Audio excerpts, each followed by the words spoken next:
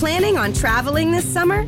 Make saving at the pump part of your plans with 2 times the fuel points from Harris Teeter. It's easy. Download your eVic coupon, and for every dollar you spend with your Vic card, you'll get 2 fuel points. That's up to $1 per gallon on quality fuel at participating BP and Harris Teeter fuel centers.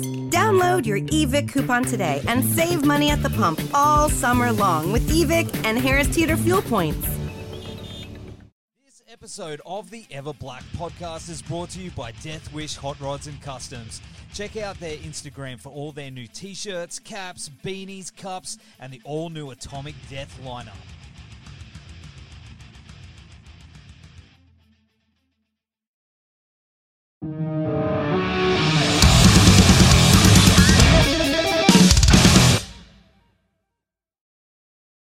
Well, anyway, Josh, thanks for joining us on the show, brother. It's good to finally have a chat with you. Yeah, man. Glad to be here. Yeah, absolutely. Absolutely. Well, of course, the new Kimura. Is that how you pronounce Kimura. Kimura. Yeah. It's all good, man. We get it all the time, man. Even when I joined the band, I was like, Kimura? Chimera? How do you say it? Well, of course, the new album, Circle the Prey, is out on October 21st. And this thing is just straight up fucking brutality, man. I love it. Oh, thanks, mate. It's just straight, man, just you hit it on. You're like, oh, yeah, you get that little intro and then bam, just straight into it. And, man, it doesn't let up. And it got a lot of little surprises in there as well. There's a few things I did not even expect. Things that you guys did that just completely flipped things on its head.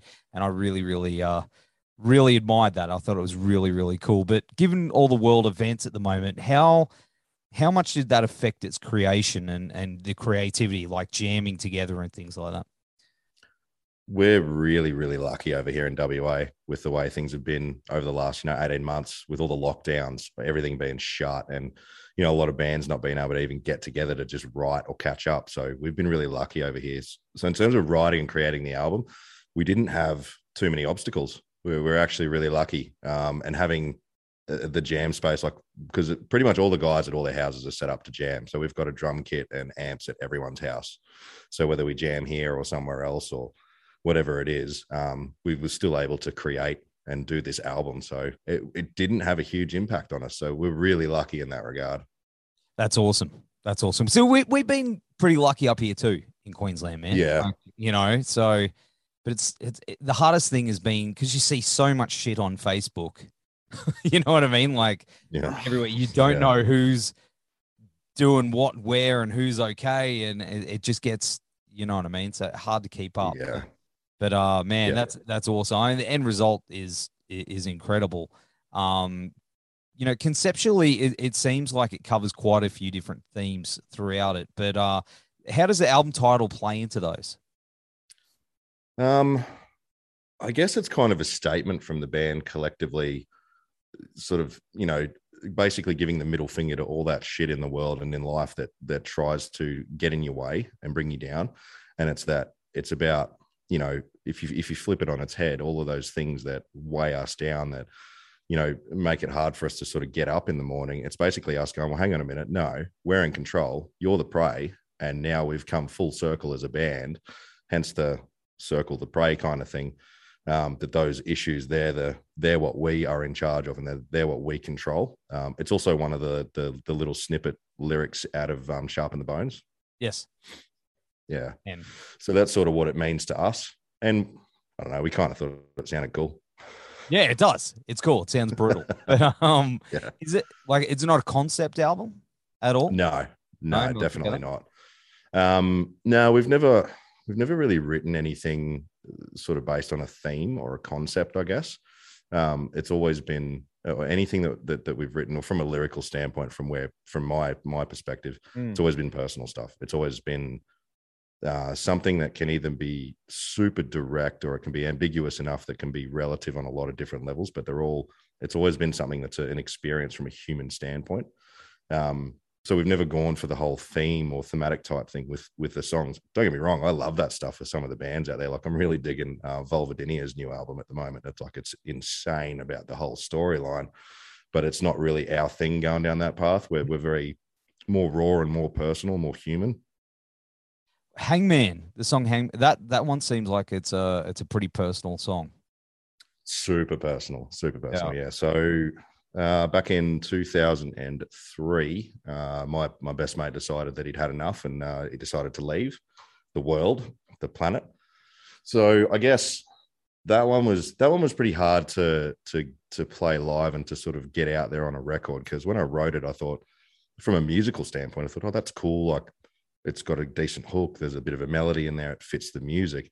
Then when it actually came to performing it, because I get very involved with the songs because I wrote them. Yes. And the first time that we actually performed that song live was at, I think, I can't remember where it was, but the first time we played that song live, it was like a week beforehand. My good friend and neighbor, who lived 2 doors down from me, he decided he wanted to leave the world as well.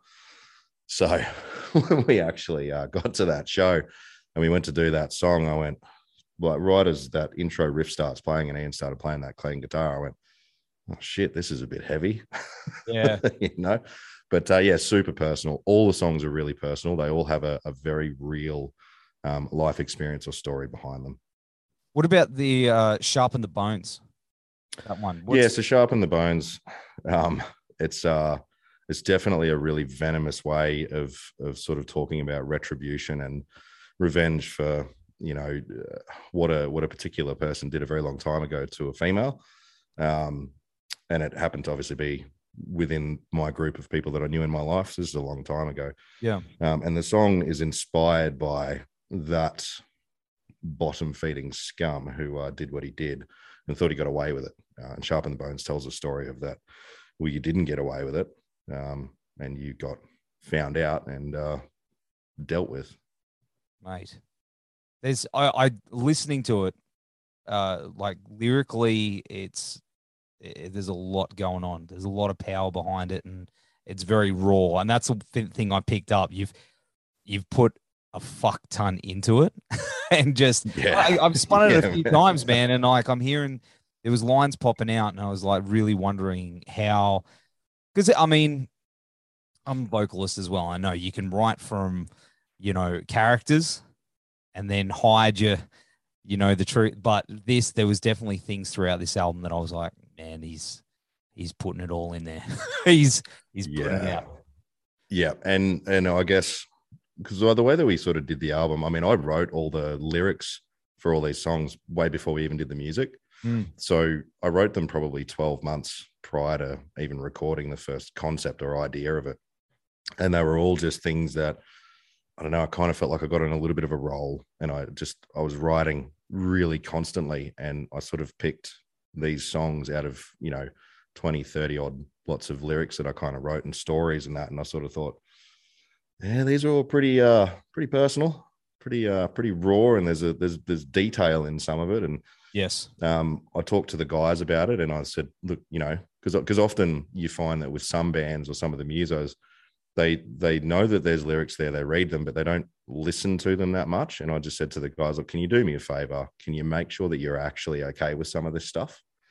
Just because it was a new direction for us as Kimura, just being so personal and, you know, writing from somewhere that's so raw.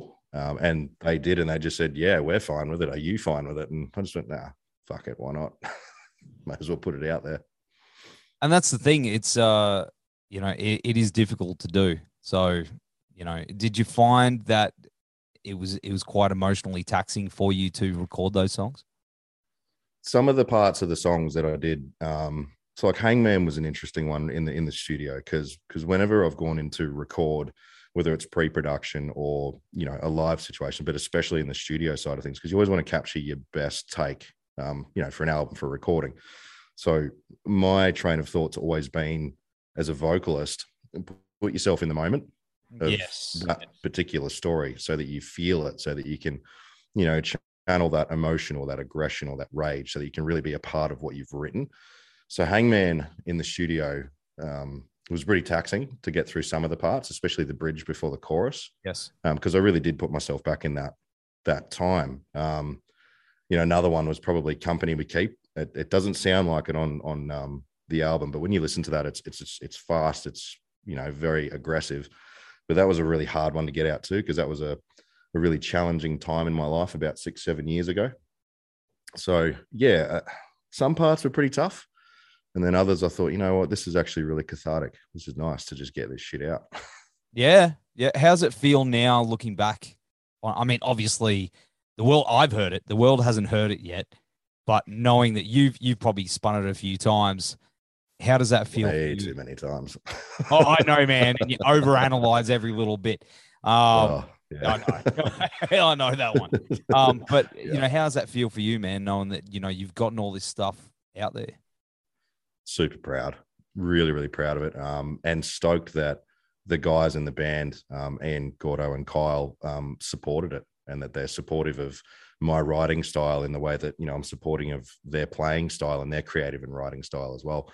So super, super proud of it, and the response that we're getting, from the narrative of some of these songs and just the energy and the sound, just makes me think, you know what, this is actually what we're meant to be doing as a band. We should be doing what's organic, what's natural, and who we really are. And so it's kind of set the standard for us for the next album that we're going to do, which is, we want to step it up another notch. Fuck knows how we're going to do that, but we'll definitely try. You can do it. You can do it. Yeah. What about Digital Mercy? What's that one? Digital Mercy is a bit of it's a bit of an ode to all the elitist and ego megalomaniacs out there in the world, whether we deal with them in the workplace or whether we deal with them in the music scene, because everybody knows that's done anything in the music scene. You get the cool kids in every place on the planet. It's not just Perth. It's, we're not special. And it's a personal perspective from some of the shit that we've copped as a band and the way that we've been treated, I guess, in some aspects. And it also touches on some stuff within our personal lives with people that we've had situations with from a work standpoint. And it's basically a giant fuck you, we're on to you. We're not going to put up with it anymore. And that's our way of going as a band. If you want to be, a purple circle jerk dickhead, then we're just going to call you on it. Like we're over it. Like life's too short to, be treated like a doormat by somebody who thinks they're fucking king sitting on a throne of sand. Yep. 100%. That's a good one. I like that track a lot. But yeah, talking about the stuff that really surprised me though was there's the songs. How do you damn near? Damnare. See, Damnare. I'm on the Gold Coast, mate, so we can barely even. I used to live on the Gold Coast. Did you? No, I did. Shit. Yeah, I used to live in Tully Budger Valley, and I lived at just around the corner from Burleigh. Were you jamming in bands around that time? Not back then. I wasn't. There you go. Yeah, I was just a loser that drank too much. Aren't we all, man? Well, this is water, but Well, yeah. Not today. I've got kids and stuff, so Yeah, no, fair enough. Yeah. But of course, I mean those Damnare. Hey, I said Yep, Damnare. Yep. Yeah, I did it. The part 1 and part 2, the instrumental. And the whole thing about them is they're very melodic, and where bands would usually have melodic vocals and, the clean stuff, it's been flipped on its head where the guitars have taken over that role. And I haven't heard that done in a very long time. What inspired that? It's funny, that one, because Gordo, our drummer, and myself, we're both we've got very varying tastes in music, but we're both huge fans of European metal, especially your In Flames, your Soilwork, that kind of thing. And I didn't actually have anything to do with it, but it was during the writing process. And Gordo said to Ian, our guitarist, he played him an In Flames song, I think, or a Soilwork song. He said, "Write me that." So Ian came back with Damnare, and it was actually one track to start with. It was never two. And he wrote it as one track, and was listening to it. And the moment that he started playing it, the moment that I heard it, I could hear in my head, this needs some sort of epic guitar work over it. Like, I can't touch this vocally because I'll fucking ruin it. And that's when it just, it turned into this instrumental. And then I thought of Graham. So Graham Green's a guest guitarist on the song, on both parts. And he's been around for a long time, and he's a phenomenal guitarist. And I've gotten along with him for quite a while now. Our bass player, Kyle, actually works with him. Yeah, no way. And so I hit Graham up and I said, "Mate, we've got this track. I can't do anything with it vocally. One, because I don't really want to, because I think it's too good. And two, I suck at singing. So I don't really want to clean sing on it. Can you please make it special? And I gave him the pre-production, and he sent it back, and I did a quick mix, and I threw it in there, and we all just sat there and listened to it and went, holy shit, this is insane. Like, this is amazing. And so that's where it came from, essentially. And the feeling of the both the tracks, because we felt when it was a single full track, that little acoustic harmony at the end of Damn Narrow Part 1, that led into Part 2. But I thought, nah, it's a full change. Like, I think we should split this into 2 instrumentals, because they're 2 totally different directives and 2 very different emotives.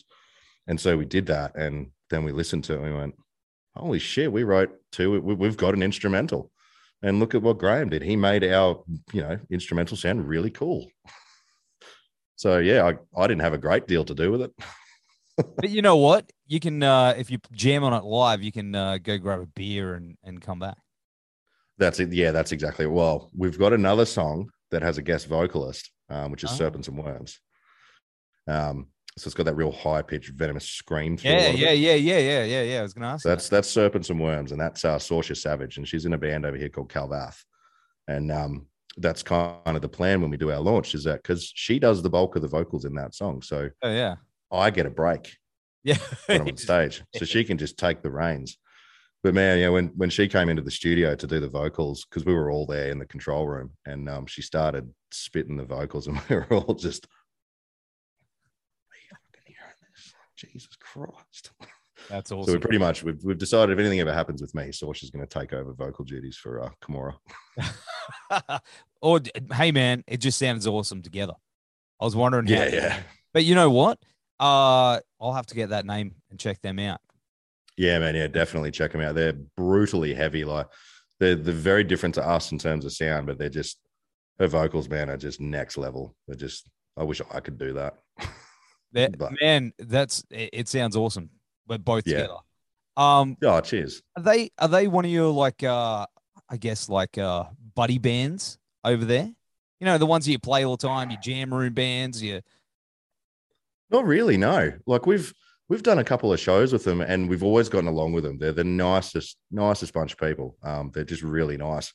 And I've always liked what they do. We've always liked what they do, but we haven't I wouldn't exactly say that, but we've always gotten along really well with them. Yeah. And when I hit Saoirse up and I just said, hey, I've got a track that I think you'd sound awesome on. Can you come into the studio and we'll lay some demos down and see what you think? And because Saoirse's always been amazing. She's one of the nicest people on the scene. She's just one of the nicest people I've ever met. She's lovely. She wouldn't hurt a fly, but you listen to her vocals and you'd swear that you've invoked the devil. Like, it's crazy.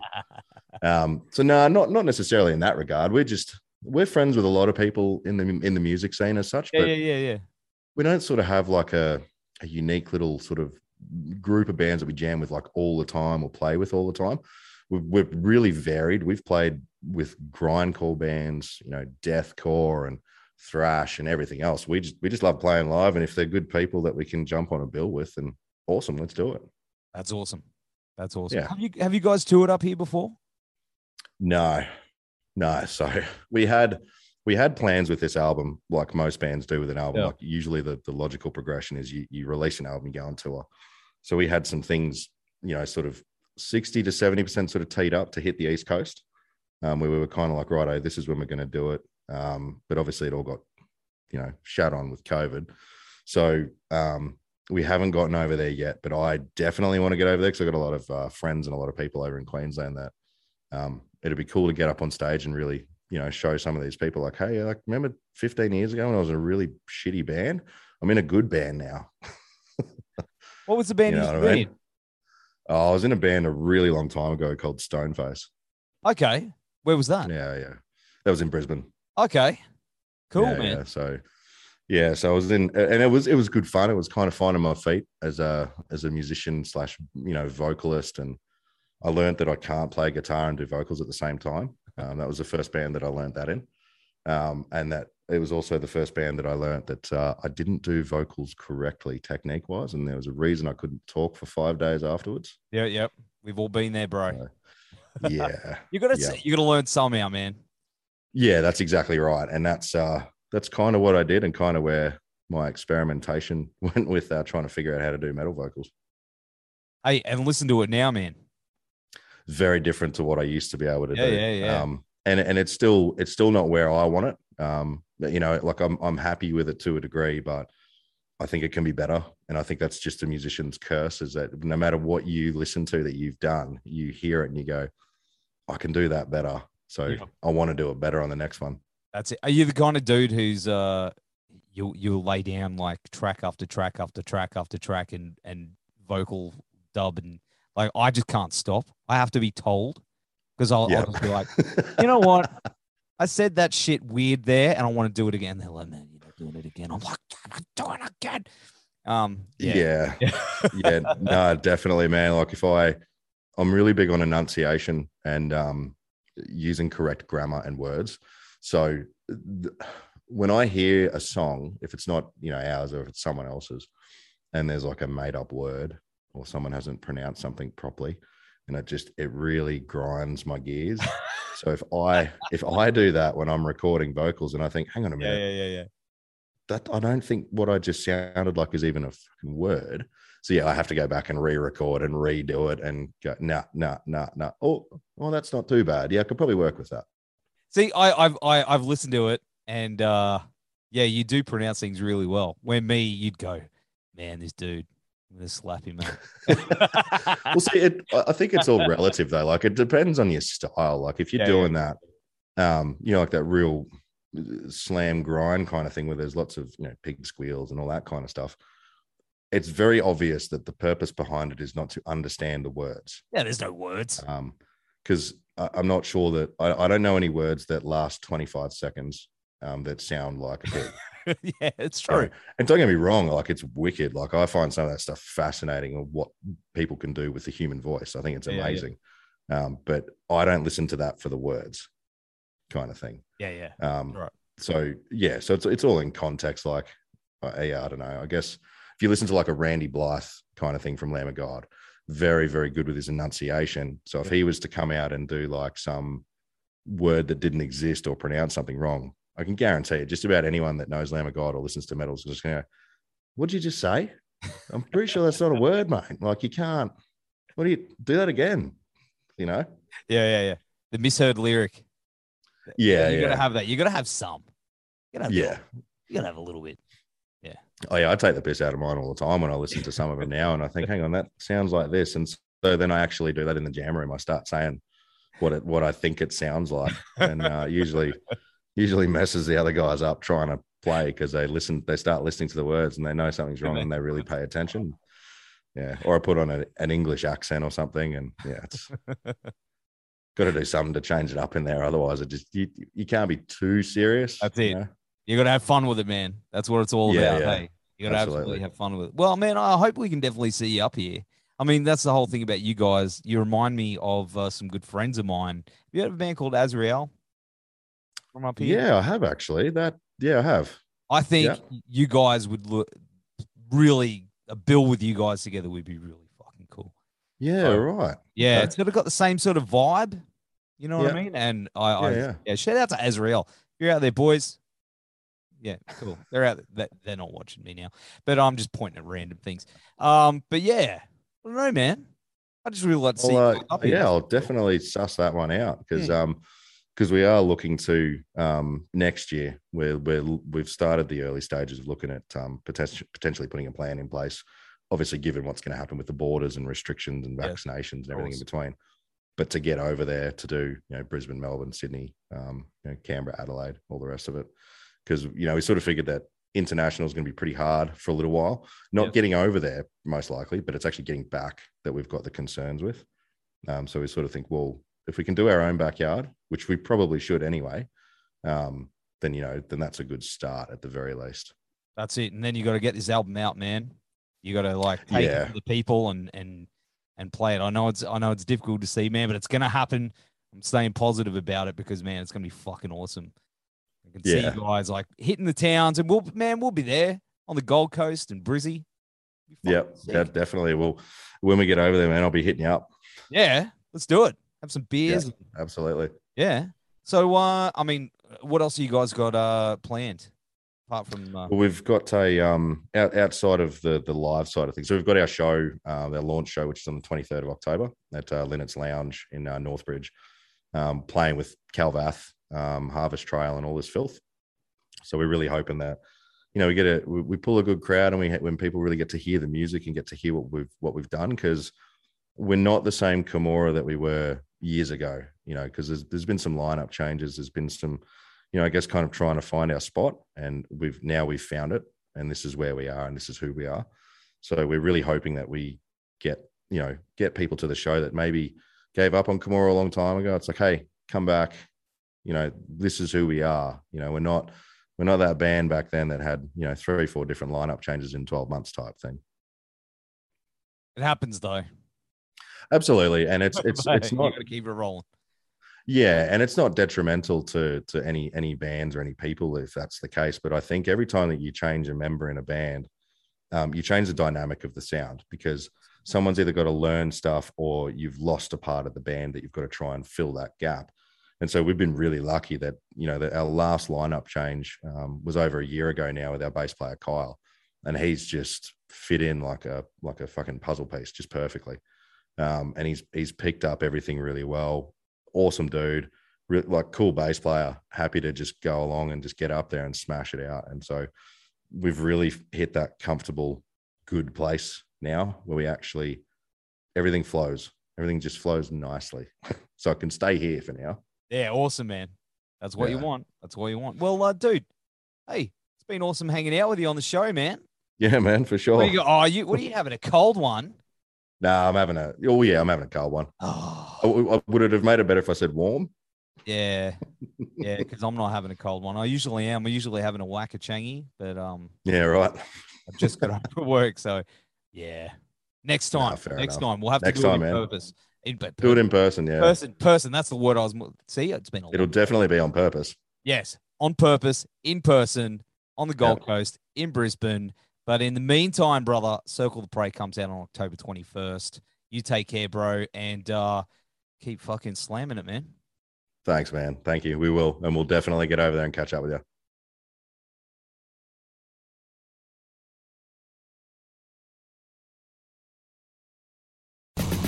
Planning on traveling this summer? Make saving at the pump part of your plans with 2 times the fuel points from Harris Teeter. It's easy. Download your eVic coupon, and for every $1 you spend with your Vic card, you'll get 2 fuel points. That's up to $1 per gallon on quality fuel at participating BP and Harris Teeter fuel centers. Download your eVic coupon today and save money at the pump all summer long with eVic and Harris Teeter fuel points.